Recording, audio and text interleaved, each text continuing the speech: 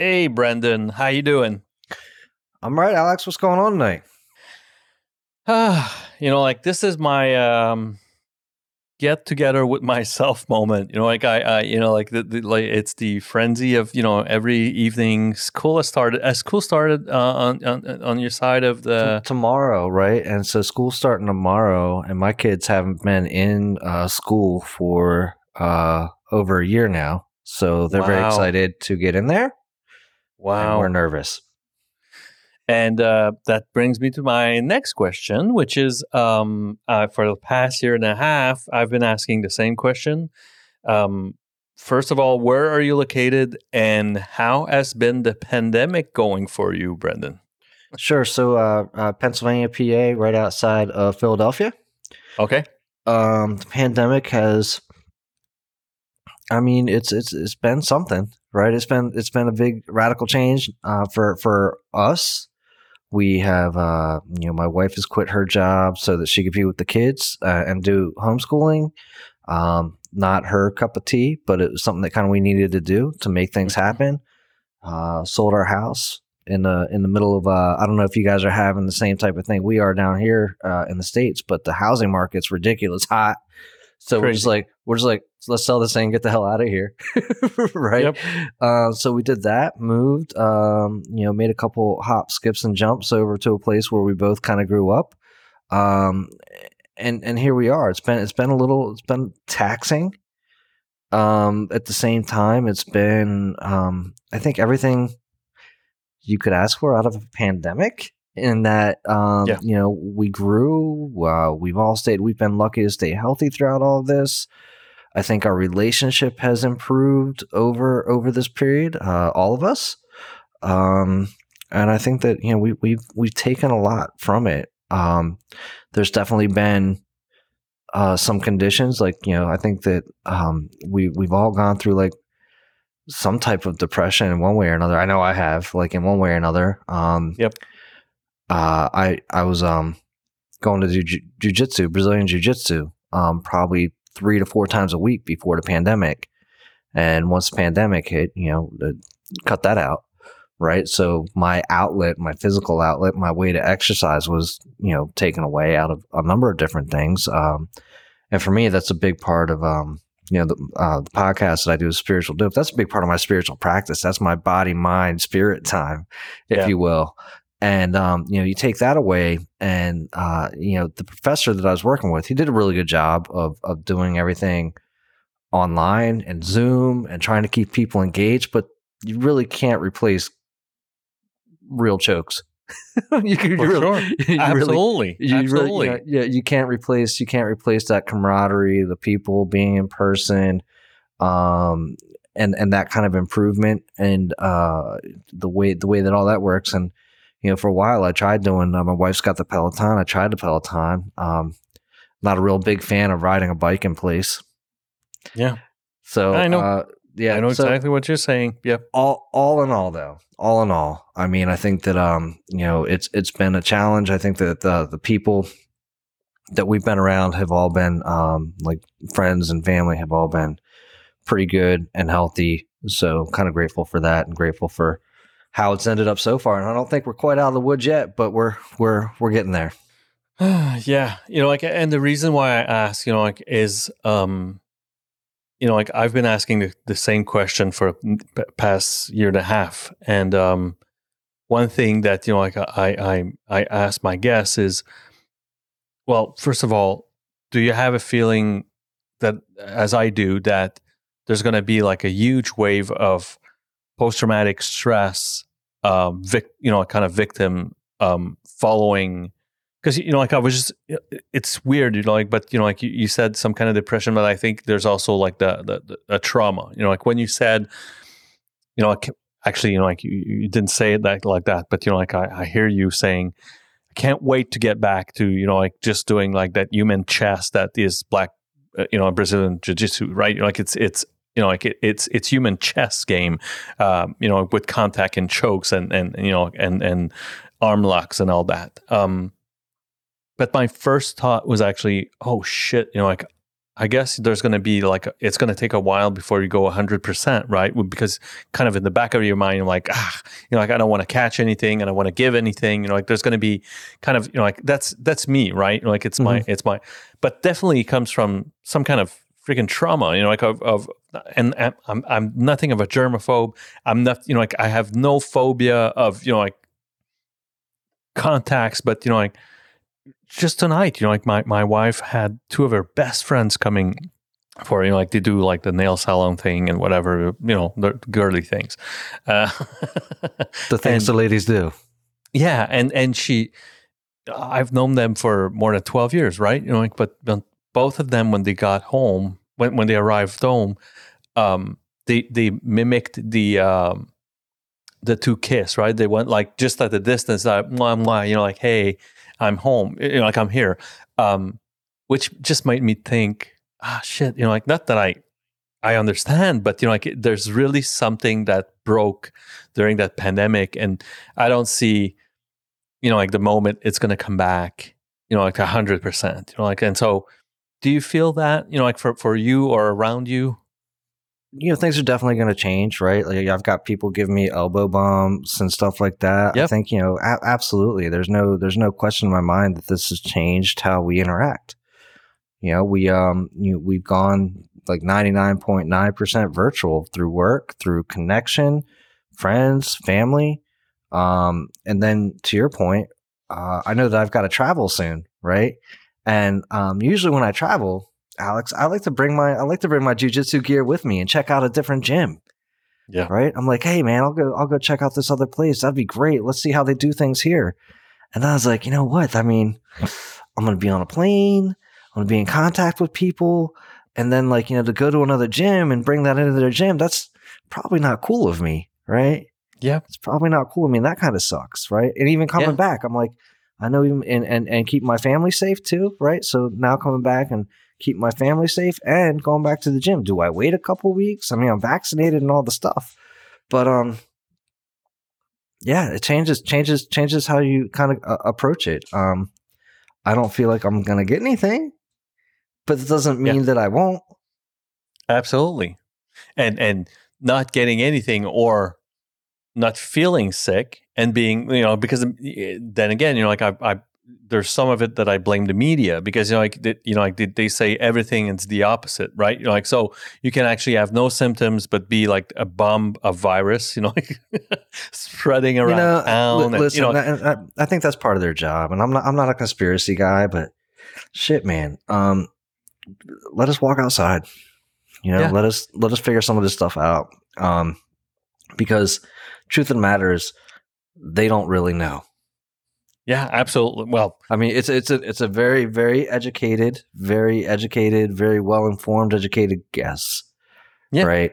And if you just look back at the Spanish flu, 1918, just follow whatever happened then is happening right now, right? It's the same exact wave. I mean, you see it happening right now.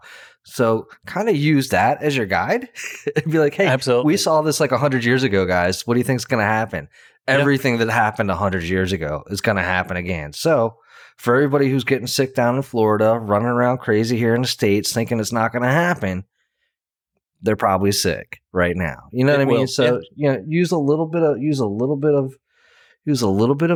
of that discretion. Use a little, am I a fan of putting on a mask? Do I think it's protecting 100%? No, but I don't know if you saw the meme of the kid that would peed, like if you pee all over the place. Did you see that meme? No. So there's a meme, and it's like, it's like a kid like kind of peeing everywhere, right? Okay. And then it sprays everywhere, and then he pulls up his pants and he pees his pants, and he's like, "This is kind of how a mask works," right? I mean, makes a lot of sense, right? It does make sense. And so, look, is it 100% effective? No. Is it? Can it prevent like maybe one or two people from getting sick? Yeah. Then, and if that's the answer, then just put the mask on. Nobody cares. Yeah. I don't care about your opinion. I don't care about anything else. Just put it on. Like maybe you're saving somebody's grandma today. Okay. Exactly. And just be that guy. Be that hero. Yeah. And do you feel that you've seen a decline of your entourage or yourself mental state? Like, because like I've heard about like people like a rise in relapses, like for substance abuse. I've seen a rise in depression, anxiety, panic, like all kinds of stuff. Have you seen that? Have you been witness to that as well? I've experienced it, right?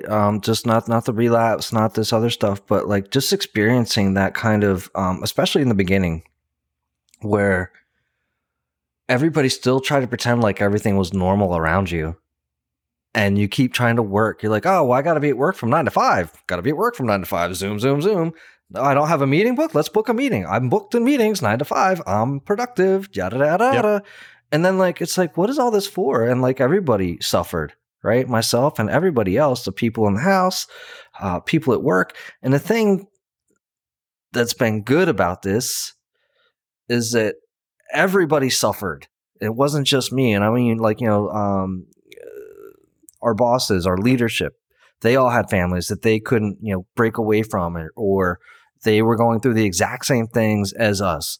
Same fears, same locked in, all the things. They couldn't there was no travel exception just because you were the leader of some company. So everybody was experiencing the same thing. It leveled stuff. Yeah. It leveled the playing field right there. And they, knew this. And so what I've experienced is, yes, I've experienced some levels of depression. Yes, I've experienced, some impacts on my mental health. At the same time, what I'm seeing, at least where I work, is this understanding of I'm not alone. Like nobody's alone in this, right? Everybody's going through this. And Absolutely. Where I'm at, like they've implemented a lot of tools, a lot of support, and a lot of understanding where they're like, listen, if you need a day off, if you need some time off, take it. We understand.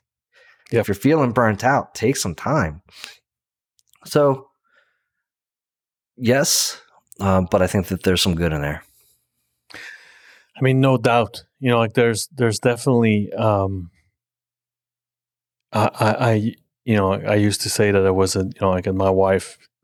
Like I'm in some ways I'm the opposite of my wife for that. Like my wife is a social beast. Like she likes her happy hours and like our business lunch and all that. I don't expressively miss that in a professional angle, but I miss hanging out with my friends. Like I miss hanging out with people I appreciate and enjoy being with. The professional part for me, like I work in sales, so I understand the contact, but like there's something that's a bit revolute on that. Like the wine and dine, and like bringing your customer to a golf game, and like come on, like where, it's funny. I'll tell you what was funny is I went to pick up a new customer during the pandemic. It was one of the few meals that I had in between on a sales call. And we were all talking about what you do and, what for hobbies and whatnot. And I was talking about jujitsu. Like, well, you can't really do that with your customers or your clients, can you? I was like, sure, why not? Let's everybody get on the mat. You know what I mean? Versus golf. I mean, why you want to drag it out for 3 or 4 hours, man? Especially when you're sober. Like it's no, don't get me wrong. I like golf. Golf's a lot of fun, but like, I don't want to sit there for like 4 or 5 hours while everybody else drinks and chases a little white ball around the grass field. Yeah. I mean, and like it's funny because, like in sales, like golf is like, like the El Dorado of, like business, right. Like business, successfully concluded on the 17 hole and like, and at one of my job, like a few years ago, they invite, like we did like a get together internally and so they started asking, like, do you guys know golf? Blah, blah, blah. I'm like, well, I've never played. Like, okay, so let's go to the driving range. Those that know, they're going to go on the course, but, like, we're going to bring some of you that didn't know about golf or, and I wasn't too interested, but I was like, okay, let's try it. Let's see. And after an hour, I'm like, you guys do this for a full day? Are you fucking nuts? Like, I will not, like, I am in pain right now of how much I don't enjoy it. That's funny. And, funny. And they were like, are you kidding? I'm like, I'm absolutely not kidding. You know, like I've grown with you know, like my parents had like that countryside house. Every weekend we'd go there. I said, I don't miss a tree, right? Because sometimes it's the argument, right? We're in nature, like I don't miss nature at all. You know, like I've seen nature all my life. I'm good. You know, like so it's not nature. It definitely is booze, guys. So like just you know, like accept this. So like it's definitely the drinks and the, you know, the 19 hole and beyond that you're interested in. It's not driving the cart and no. You know, For like sure. go VTT, you know, like go go do like the four-wheelers and, you know, like go do that if you want the cart Right. experience. And, you That's know, fun. it is exactly, you know, like you That's want, you know, fun, like for sure. you want some adrenaline rush. Don't tell me it's golf. But that's me, right? Again, Sure. but all right. I want to, you know, like every one of my guests, so like I follow kind of the same MO, which is I want you to bring me back to, you know, like some of your early memories, Brendan, of, you know, like whatever you think ignited, you know, like sometimes it's their first drink, sometimes it's, you know, like some traumatic event in the family, sometimes it's, you know, like a sibling influencing you and whatever, but, you know, like bring me back, you know, like kind of at the beginning or the genesis of it all. Sure. So I mean, yeah, I think I remember. Like, you know, definitely hung out. So you know, I spent a lot of time in the restaurant industry. Okay.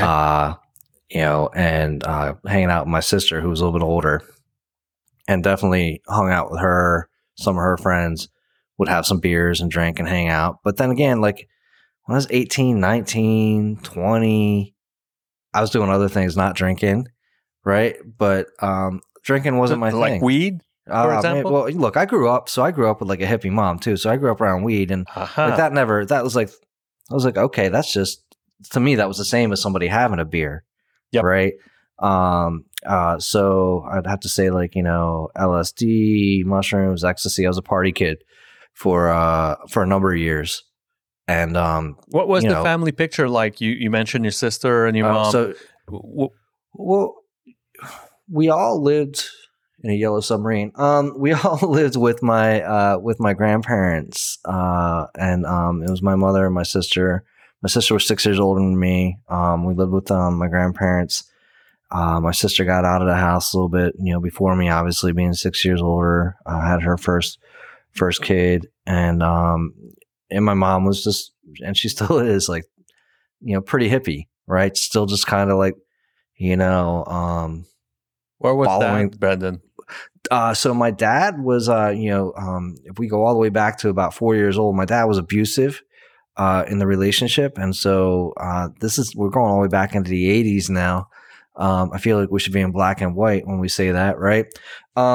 But so we go back to, you know, like the early 80s, California.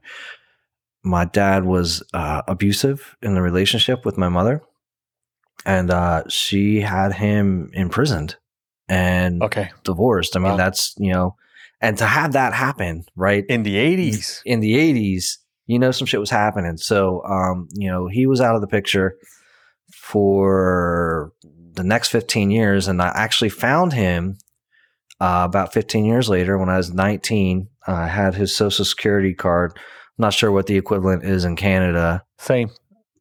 Okay. So, and it was like 1997, give or take, when the internet was still like fresh and shiny and new, and you could find anything because nobody knew how to protect anything either, right? And one of the things I did was I went to the Social Security website, and for $15, right on like the front page of the Social Security, you could enter in the Social Security number and get like last known address. Wow. Just like that. And so I got his last known address. Called. That was when the internet was the shit. When things were cool, banners weren't even out yet, man. Clickbait wasn't even a thing yet. That was like 98. So I had had his Social Security number, found him, called 411, got his last name, you know, phone number, and got in contact with him. And it turns out that those past 15 years, nothing had really changed for him. He was he was still doing heroin. He was on methamphetamines. He'd been pulled over during the time that we reconnected. He'd been pulled over delivering methamphetamines with a sawed-off shotgun in his car, living in, I think it was Nebraska. So, found him, talked to him, had some letters written with him, and kind of a cool story. It's probably about a year later. I'm driving from PA to Colorado with a friend, and she and I are driving cross country, and we're in Kentucky, and Kentucky goes up against some other state. I forget which one it is, and we just passed Lexington, Kentucky, where there's a VA hospital. He was a veteran, and that was a place where I gotten a letter from him. Last time I had heard from him was he was at this VA hospital, and said, "Hey, Kelly, why don't we turn around and go see if we can find my dad? He may be up there. I don't know, right? And I don't know if we're ever going to get this kind of chance again." And so we follow the signs to the VA hospital. I walk up to the front desk and I just say, "Hey, is Arthur?" He had the best name too, right? Arthur Linton John Hanley III. I got screwed, right? Like, I'm like, I couldn't have been a fourth. Anyways, so I asked for him, and he's there, right? Total. I mean, like, no cell phones at this time. This is totally random. And it's the first time I'd seen him. In no pictures, no letters, nothing. First time I'd seen him in forever. Actually, if you were for four, pretty much, yeah. So, shorter than I anticipated. Because you also have like when you're growing up without your father figure, picture. Or somebody, you draw a picture, right? Yeah, absolutely. So definitely fell short, but that was okay. And we just we sat there chain smoking cigarettes for a little bit, and I just pretty much said, "Well, what do you say to somebody that you never really had anything to say for like 20 years, never really talked?" So we met, and that was super cool. And he died about 3 months later. Wow. So he died of like a heroin overdose about 3 months later. And it's one of those. I mean, I'm getting shivers, like my arm hair raised now, right? Because how's that happen, right? Like, what are the odds and all the things? So he's passed away, right? Probably like 19, 20 at that time. And I hadn't even really started drinking yet. I was still just kind of partying, right? I'd stopped partying hard, and then I went from partying hard to trying to clean my life up, meaning like get back into school and start doing something in my life, because I really wasn't doing anything. And that's when I started drinking. Like, I didn't really care, but you're working in the restaurant industry, everybody around you is drinking. I was the bartender. Exactly. I ended up being the bartender at a certain point. So not only am I serving, I'm just drinking it and just hanging out. It's socially acceptable. Yeah. Right? Everybody's doing it. Yeah. Everybody's doing it. So, I mean, look, I probably spent like the next 10, 15 years drinking fairly heavily, imbibing in a chemical here or there, like usually like some type of ecstasy or shrooms or whatever. Never really a super hardcore like cocaine or methamphetamines kind of guy. Did them all, but like it wasn't my jam, right? I was like, I got scared of that shit. Like I got scared of cocaine. I'm not kidding. Like I was kind of an introvert, like really skinny teen and young adult. Right. And someone asked me if I want to try. I'm like, sure. And all of a sudden, I feel like I can kick the doorman's ass. For sure. And I'm like, I'm going to get killed if I continue using that. Like someone will beat my ass, or I'm going to kill myself using, like, so I got, God bless, like I got scared the first time I freaking tried it. Yeah. And I think it's a blessing because, like I would have probably definitely killed myself in some way or another, right? It gave me too much confidence. I got scared of myself, like, so yeah, I totally understand if like when you say it's not my jam, it wasn't either, Well, I can tell you this. I can tell you, right? I can tell you this though too. Like I was always I made some jokes earlier, and I continue to make them in terms of I'm glad I wasn't rich, kind of growing up, because if I would have had a lot of money, that might have changed the scenario a little bit. Be like, oh yeah, Amen. we're gonna keep doing this all night. Okay. Who does it hurt? Because all it was hurting was actually my wallet. So it was, and then bills, and sure enough. But but if here, or if I had inherited, for example, of like a close one, passing, that would have been a fucking disaster. So you end up with some inheritance of like a few $1,000 or whatever. That would have been a catastrophe. Just a catastrophe. Yeah, I mean, if any of that had happened when I was younger, then yeah, a real good chance of that. So really glad that I had to work for everything, right? And I was like really stingy with it. I'd be like, well, is it like 20, 40, $50 for that, and it's gonna be gone in an hour? I think not. How many hours does that count for? Oh shit, no. Right. That ratio is no good for me. So luckily I was just a cheap alcoholic and a bartender, drinking and hanging out my way for like the next several years. And even after, kind of bartending and, getting out of the restaurant industry and then into, back into the corporate world. I'd been in it probably in my early 20s, but it really wasn't, again, that wasn't my jam either. I mean, it's just a bunch of people walking around like, gotta make the donuts. I'm like, well, if that's going to be my 20s, I'll check back in later. Right. Yeah. I mean, and that's quite literally what I did was I partied through my 20s. Right. And just bartended and kind of enjoyed life in a way that, I'm glad I did, right? I didn't want to wait till I was 60 with a bum hip and some other thing to be alive, right? Exactly. Yeah. You're right. Like I got to wait 40 years so I can enjoy my life. That doesn't make any sense. No. So I enjoyed my 20s, early 30s, and then we had our first kid, so settled down some in that. But even then, making my own beer, still drinking beer and hanging out, making my own wine. And, it's a different scenario then, of course. It's very, very, it's very hip, right? Very cool. What, you make your own beer? Absolutely. Making kegs at a time and enjoyed it, had a really good time. But I got to a certain point. Was your wife enjoying party as well? She would drink with me, right? Like she would drink, but like she didn't do any of the other stuff. Right. So, like never. So, but would she stop, would she stop?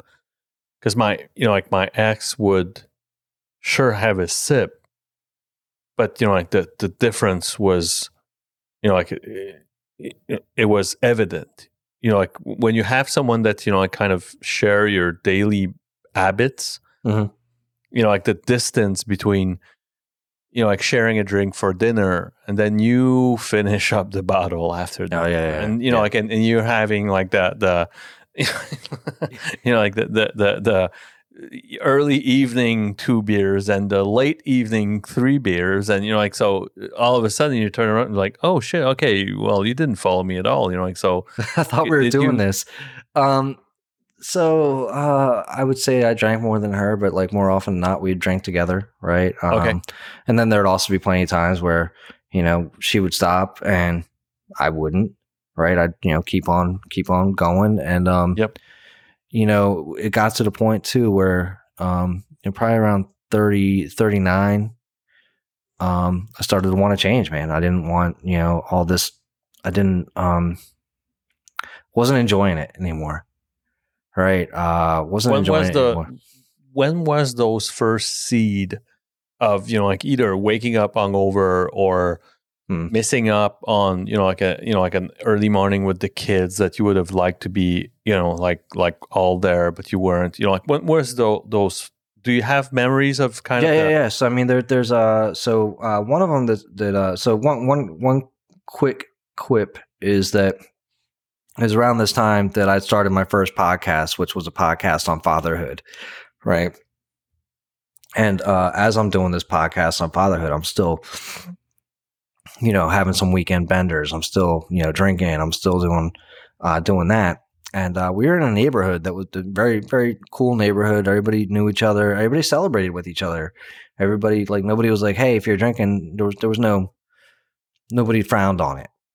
Yep. And I still really remember walking out and chatting with my neighbor one morning, like weekend morning, drinking water or something. She's like, what are you doing? I was like, what do you mean? She goes, well, where's your beer? I was like, I don't want to be that guy. Right? I don't need to be that guy anymore. Like, and that was one hit, right? Where I was like, oh, that's not cool.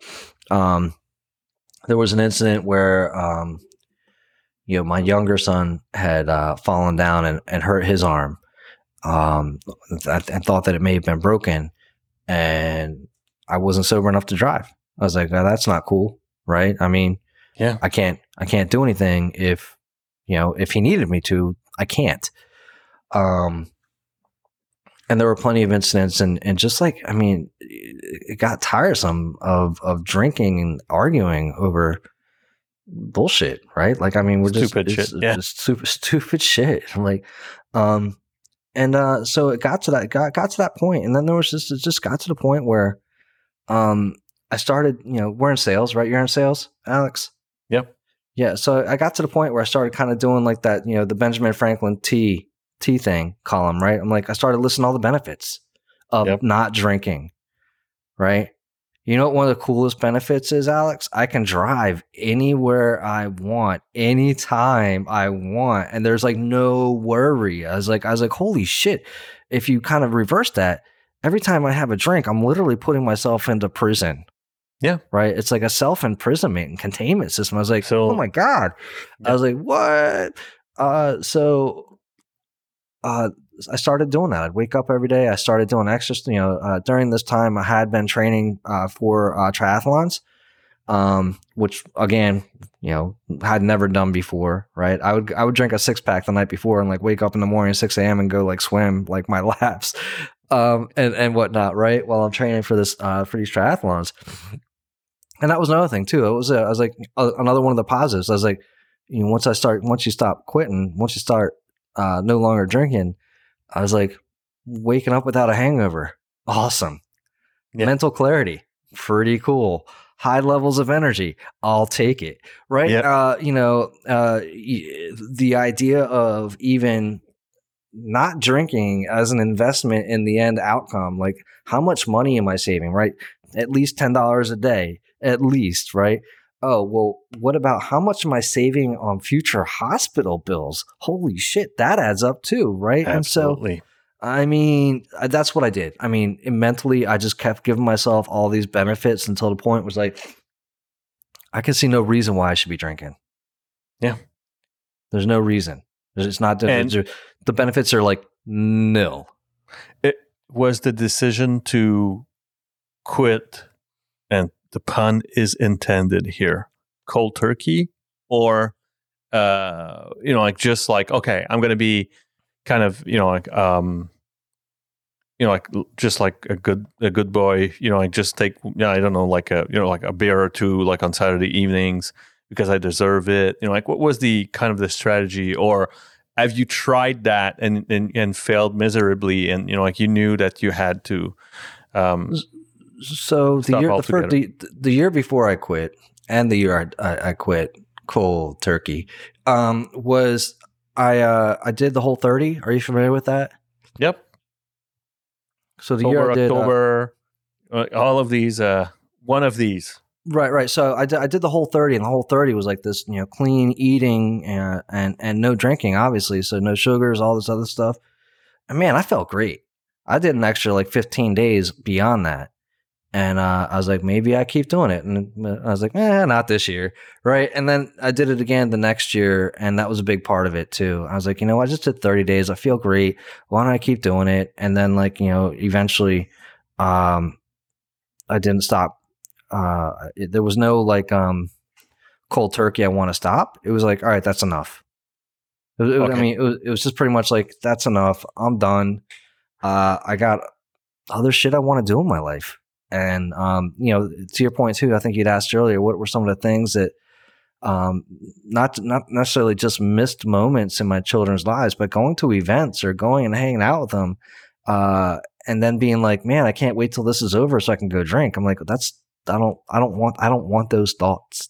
Yeah. That wasn't cool. Right. That wasn't cool for me either. So I was like, that's got to go.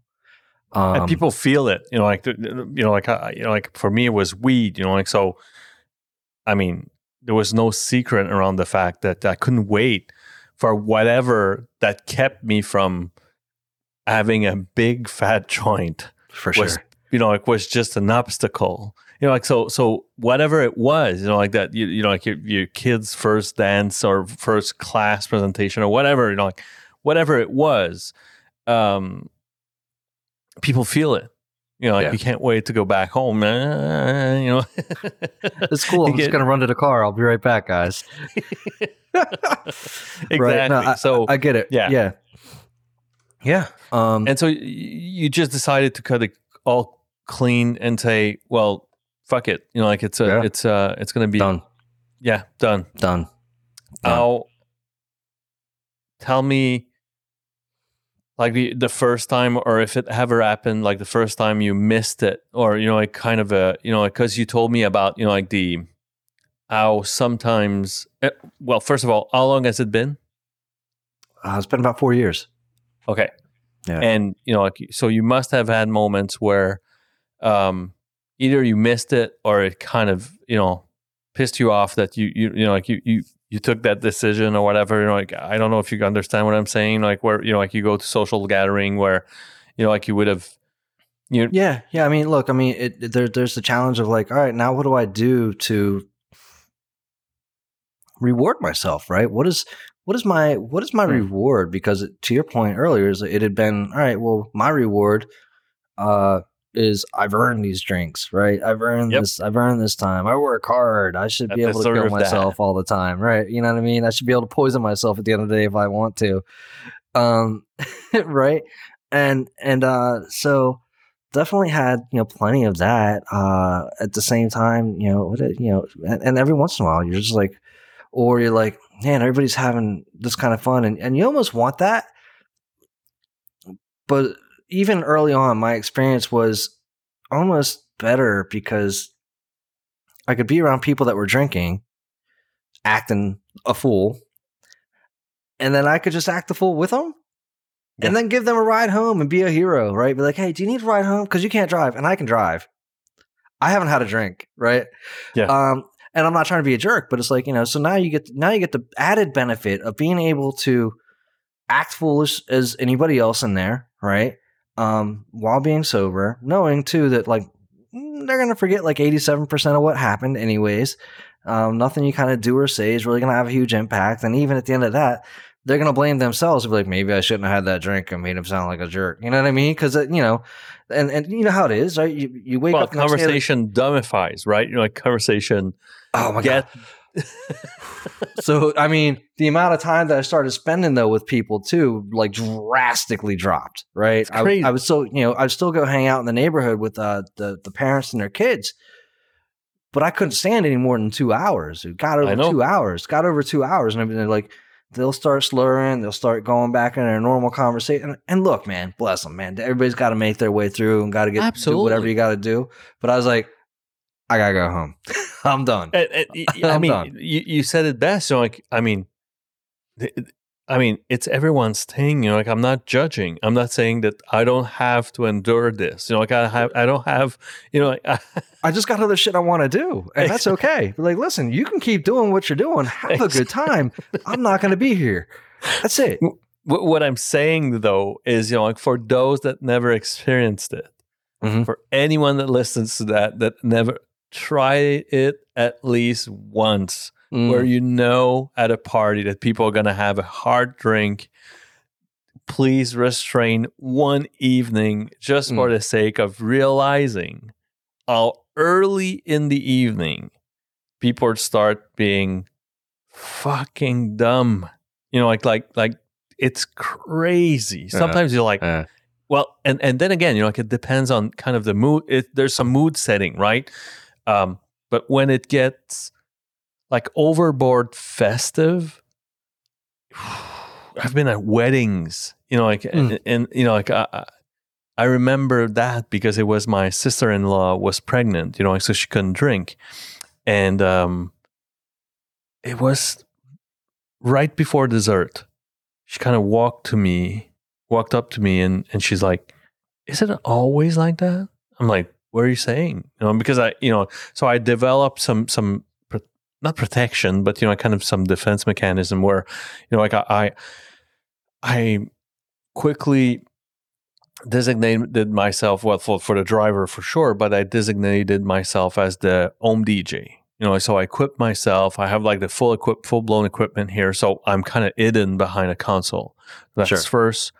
I had for a while like the best freaking camera that like all my circle of friends had. So I was the photograph, like for these events. So like that worked great, and so I'm like, what do you mean? And she's like, well, like even, like, so it was her father's wedding. And she's like, even my dad is freaking, like he behaves like a nutcase.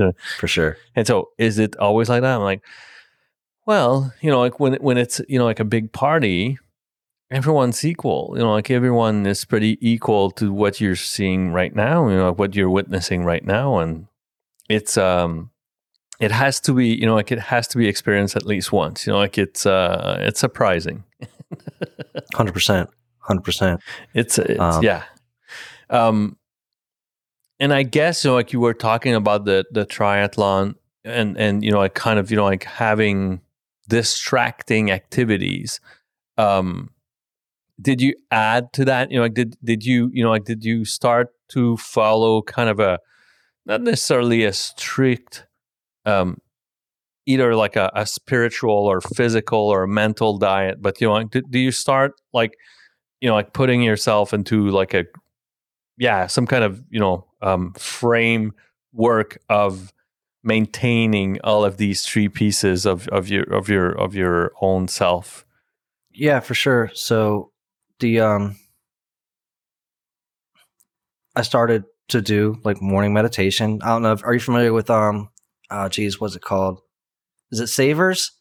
Or you ever seen Hal Elrod's Morning Miracle? You familiar with that? Nope. Yeah, so I mean, he's probably not the first person to figure it out, but it's the first person that I heard about it from. Like you wake up, you do like a little bit of a visualization, right? Silence, maybe some meditation, a little bit of reading, a little bit of writing, a gratitude practice, and like some type of exercise, right? And doing that every morning, and dedicating the first hour of the day to myself, right? I don't check email. I don't check any social media. I don't check my phone. I don't check the weather. I don't check the news. I don't check shit. Except for if there's some gas in my gas tank, I've got ink in my pen and all this other stuff for the first hour of my day, at least. And you check yourself, right? Like that's it. That's it. You wake up typically.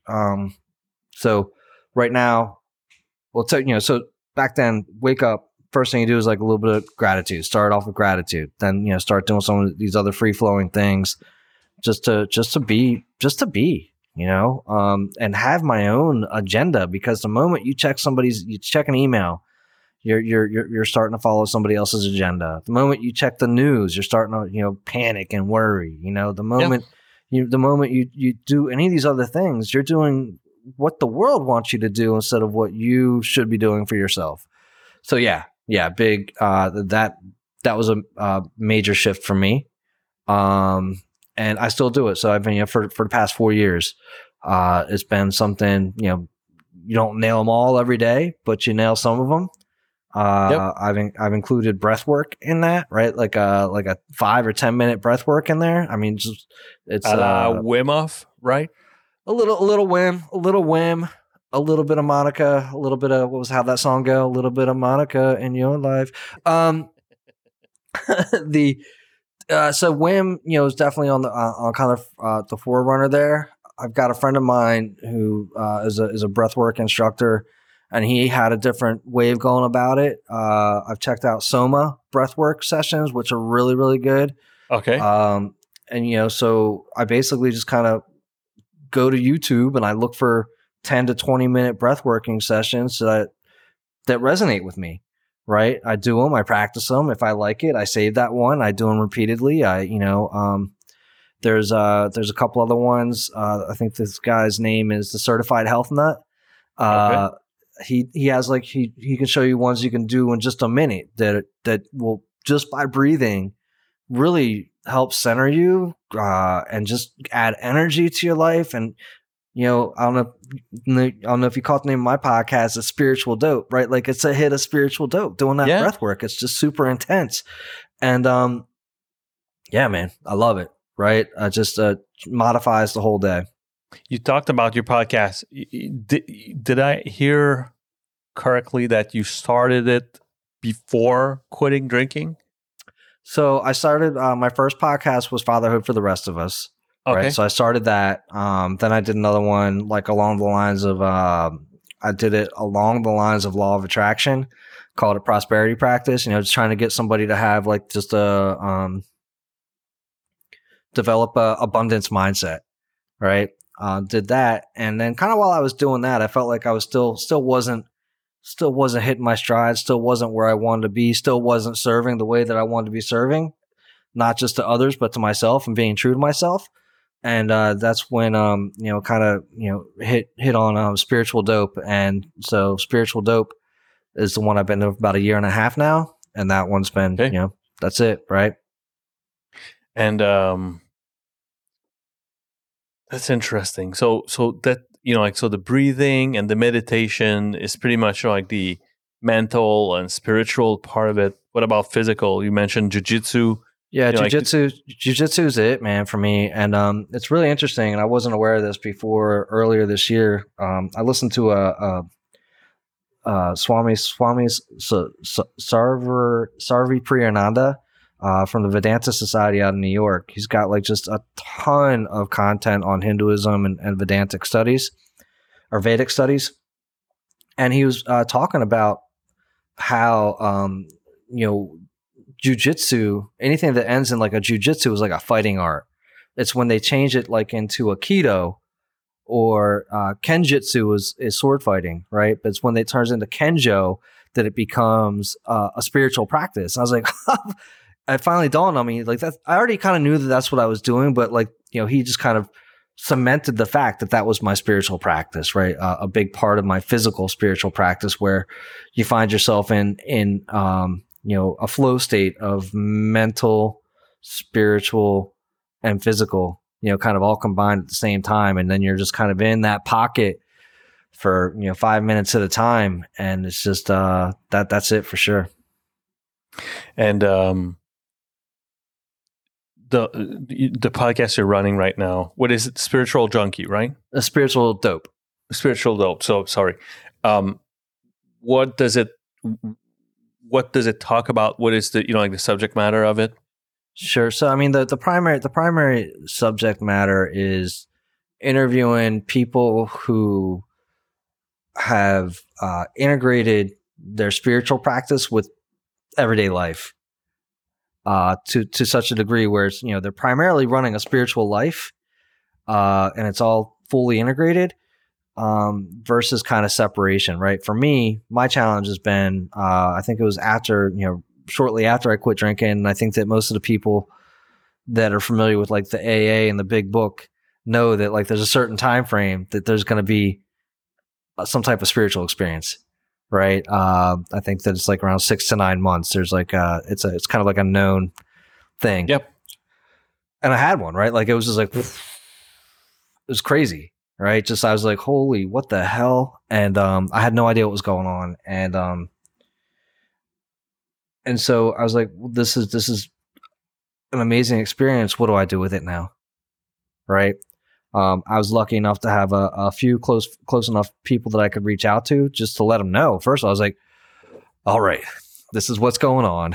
I don't know what's happening. Help, right? I had some people that I could reach out to, and I could do it in full transparency and let them know that this was something that was going on. And then I was also lucky enough that I was able to share it with my wife, right? I mean, which for me was very... it was scary, and priceless to have someone that, you know, like is open-minded enough to kind of welcomes that, you know, like, and just like, well, welcomes, Alex, is a strong word. well, listens. Yeah, listens for sure. Listens for sure. I'll share it with you. So, I mean, we got to the point, right? So I go through this, I'm talking to some people, and I was actually doing a Facebook Live, and she and I were sitting in the kitchen talking. I was talking to a bunch of guys in the fatherhood group while I was making a batch of chili.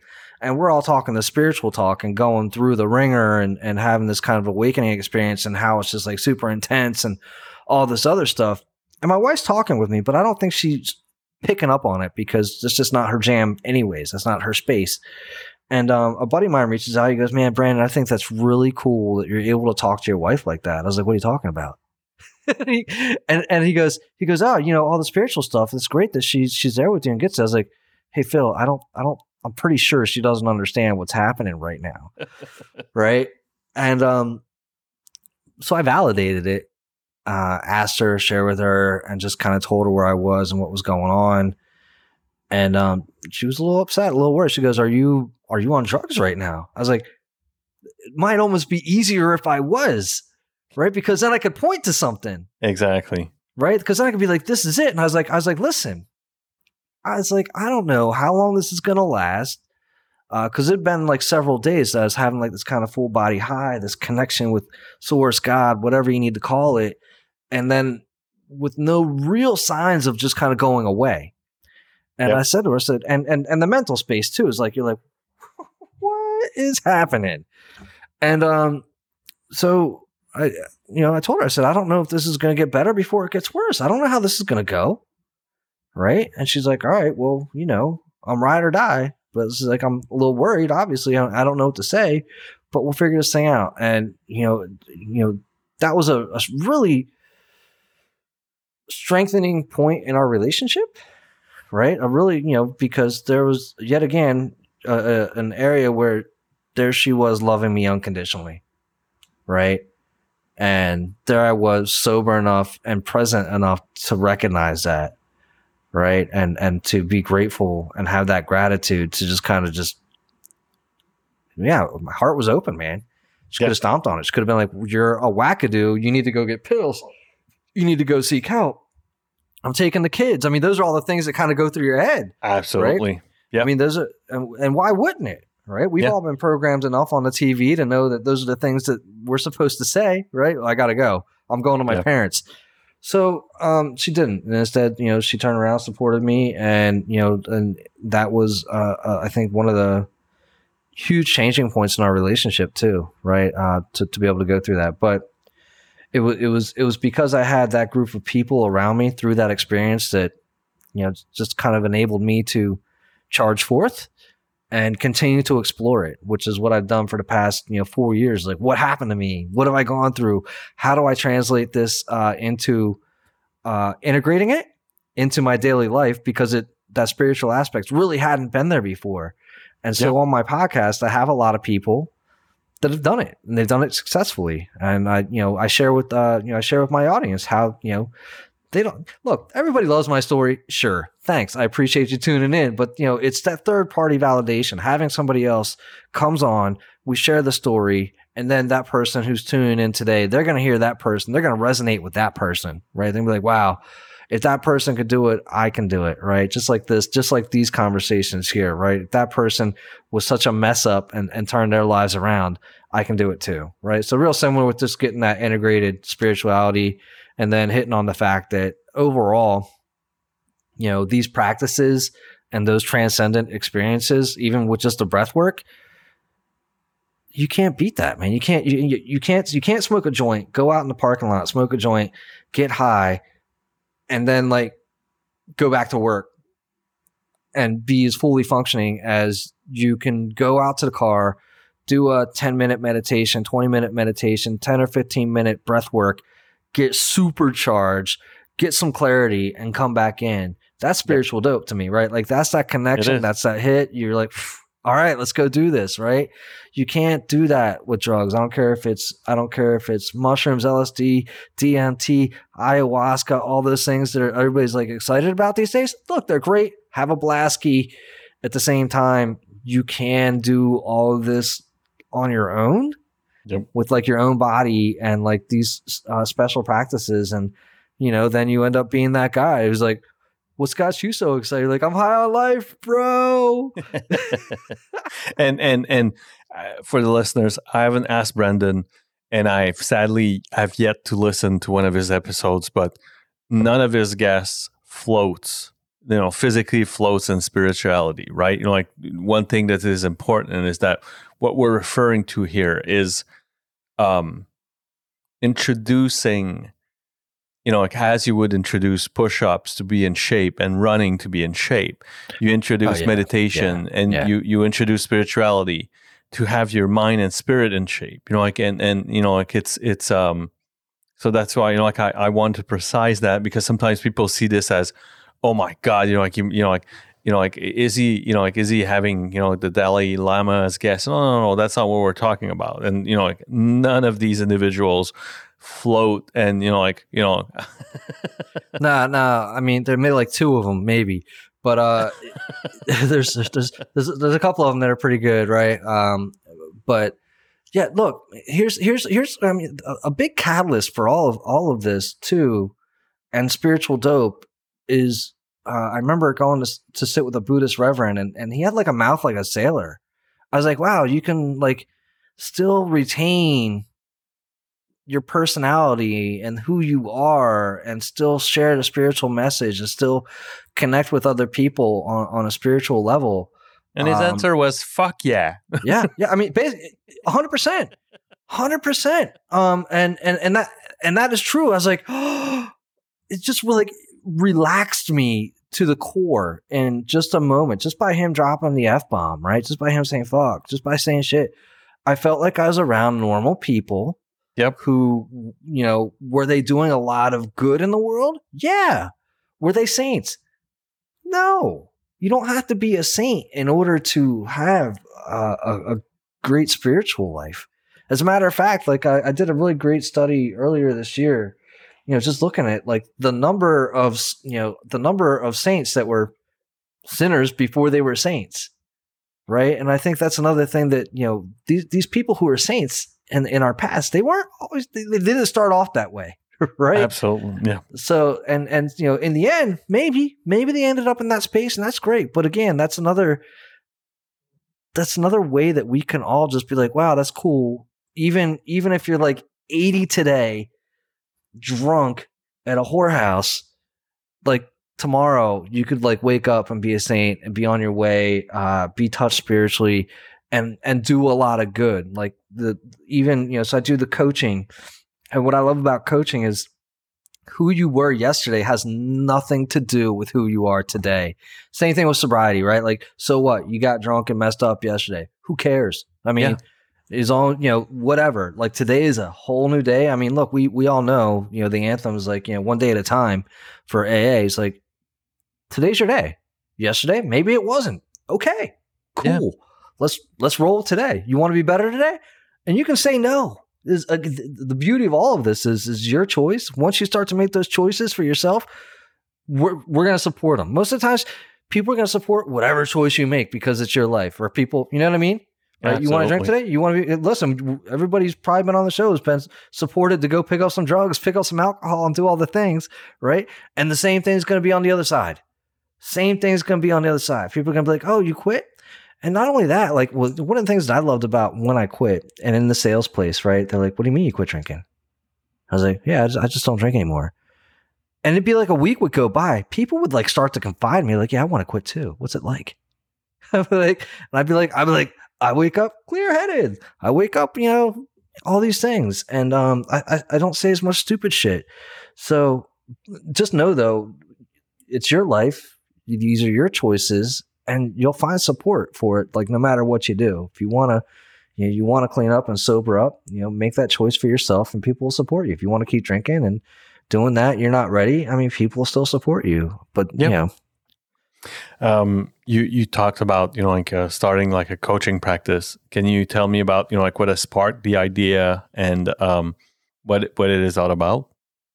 Yeah, funny enough. The idea that sparked my coaching practice was taking a sales coach I had a sales coach, and she ended up being more of a life coach for me, as a matter of fact. And she was kind of the reason for me to start my podcast. And I still remember, doing all my sales coaching stuff, and I got the idea to do a podcast, and she realized that I wasn't really acting on my sales coaching, stuff as much. She's like, "Do you still want to do this?" I was like, "Yeah." She goes, "Well, what do you want to change about this?" I was like, "You know what? I'd really like to be doing like a podcast, right?"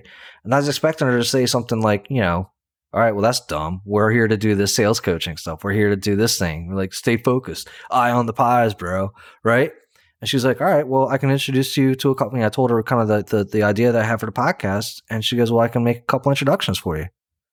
And just like that, like having somebody encourage like the small dreams and wishes that you've got in your life. I mean, it was just easy enough, right? And I wanted to do that for other people. I wanted to help other people to systematically or just help them to chase their dreams, to get to that point of courage, right? Yep. Because we all know, I mean, Alex, that first time you press, record and send it off into the internet, you're like, I could go up in flames. Yeah. Right. You shit your pants. You shit your pants. The whole world could come crashing down, but I'm going to send it out there. So, it's a moment's courage, right? One moment's courage. And after you got one moment, and then not only do you have people encouraging you to do that, and then you have people you've never met reaching out to you, and you're influencing people around the world. You just keep doing it. That's the podcast.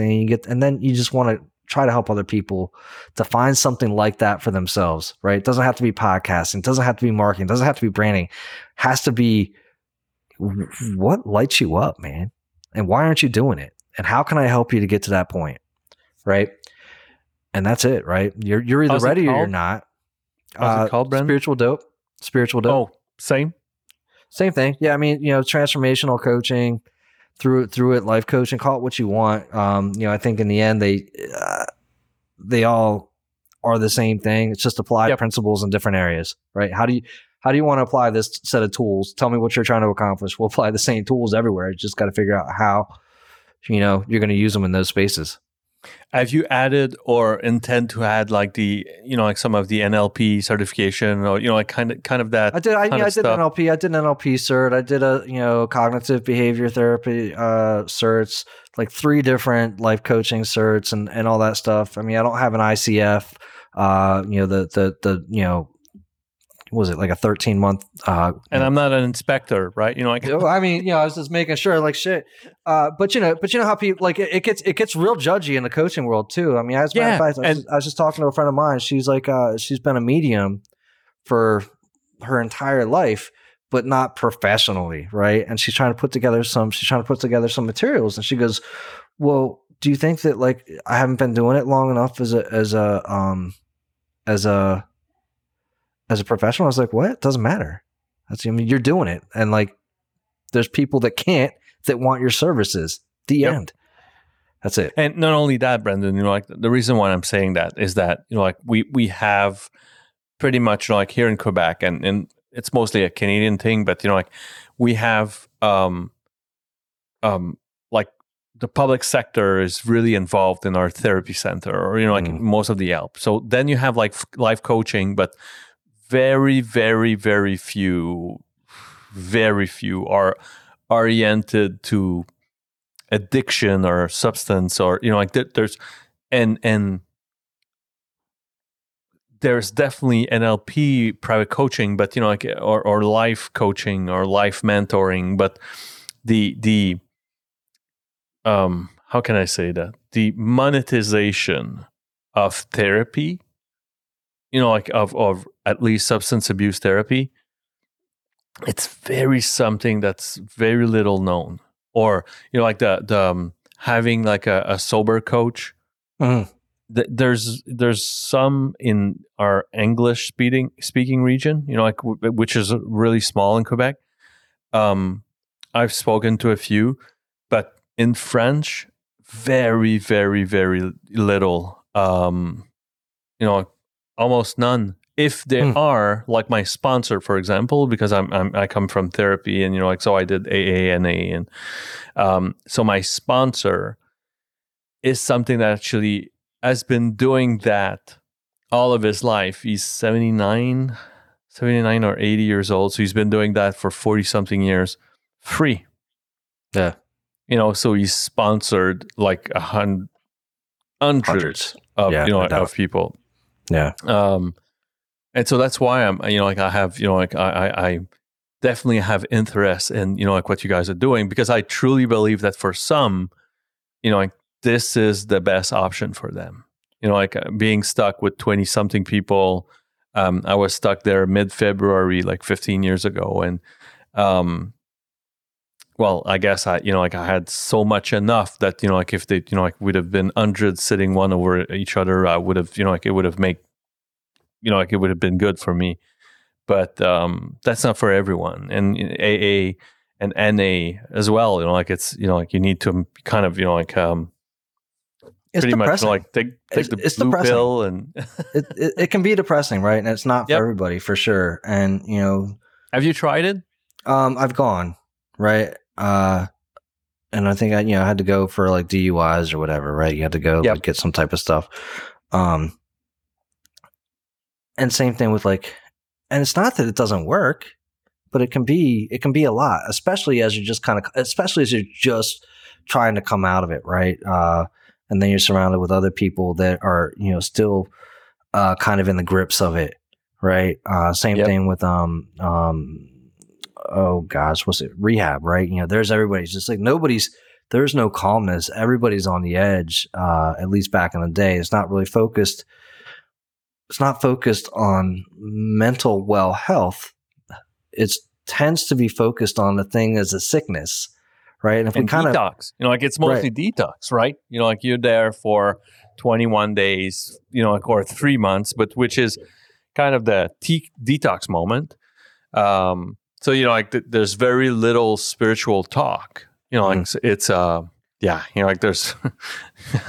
I was there again, 21 days.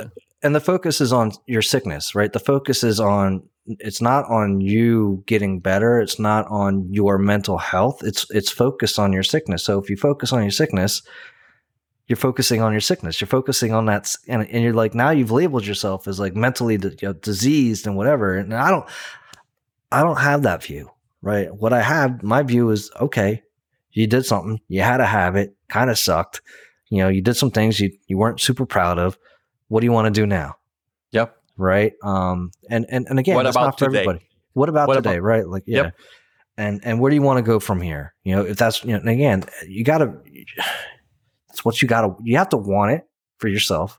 You can't go in if somebody else wants you to go in. You don't go in if you don't do it unless you're doing it for yourself, unless you're doing it for real. Right. Yeah. And then, then that's where your real chances come from. If you're in there because you're trying to make everybody else happy outside of you, chances are that's not going to be something that sticks. It's got to be something that you want for yourself. And it's got to be something that you're willing to literally, kind of like I said before, what are the benefits, right? Look at all the benefits of stopping, right? Now try to draw out that same benefit list if you keep on, right? Like if you keep going, what are the benefits there? So yeah,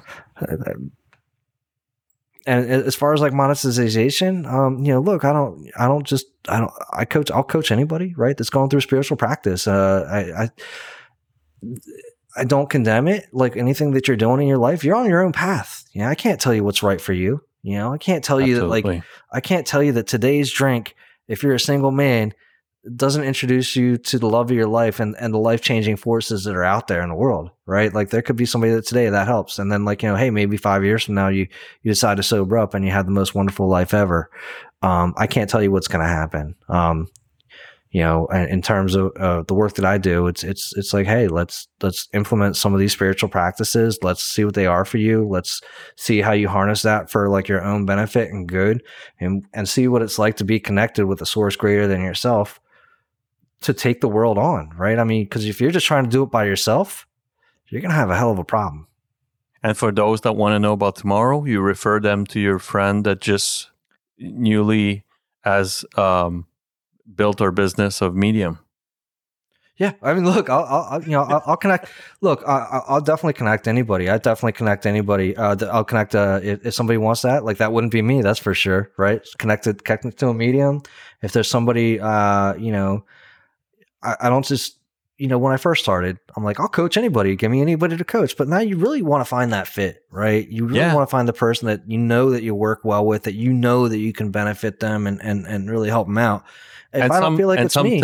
Yeah, and you're right, Brendan, because like you said it, like some therapy will fit their bill, and some private coaching definitely fit more of their bill, and yeah, like there's I think there's definitely kind of almost like an humble situation where you say, you know what, like I think you deserve a therapy session, or like or like a yeah, and I think it's the way to go. When I stopped, like my parents didn't know shit about, like what like what was going on with me. Like, so they kind of, like went on the internet and was like,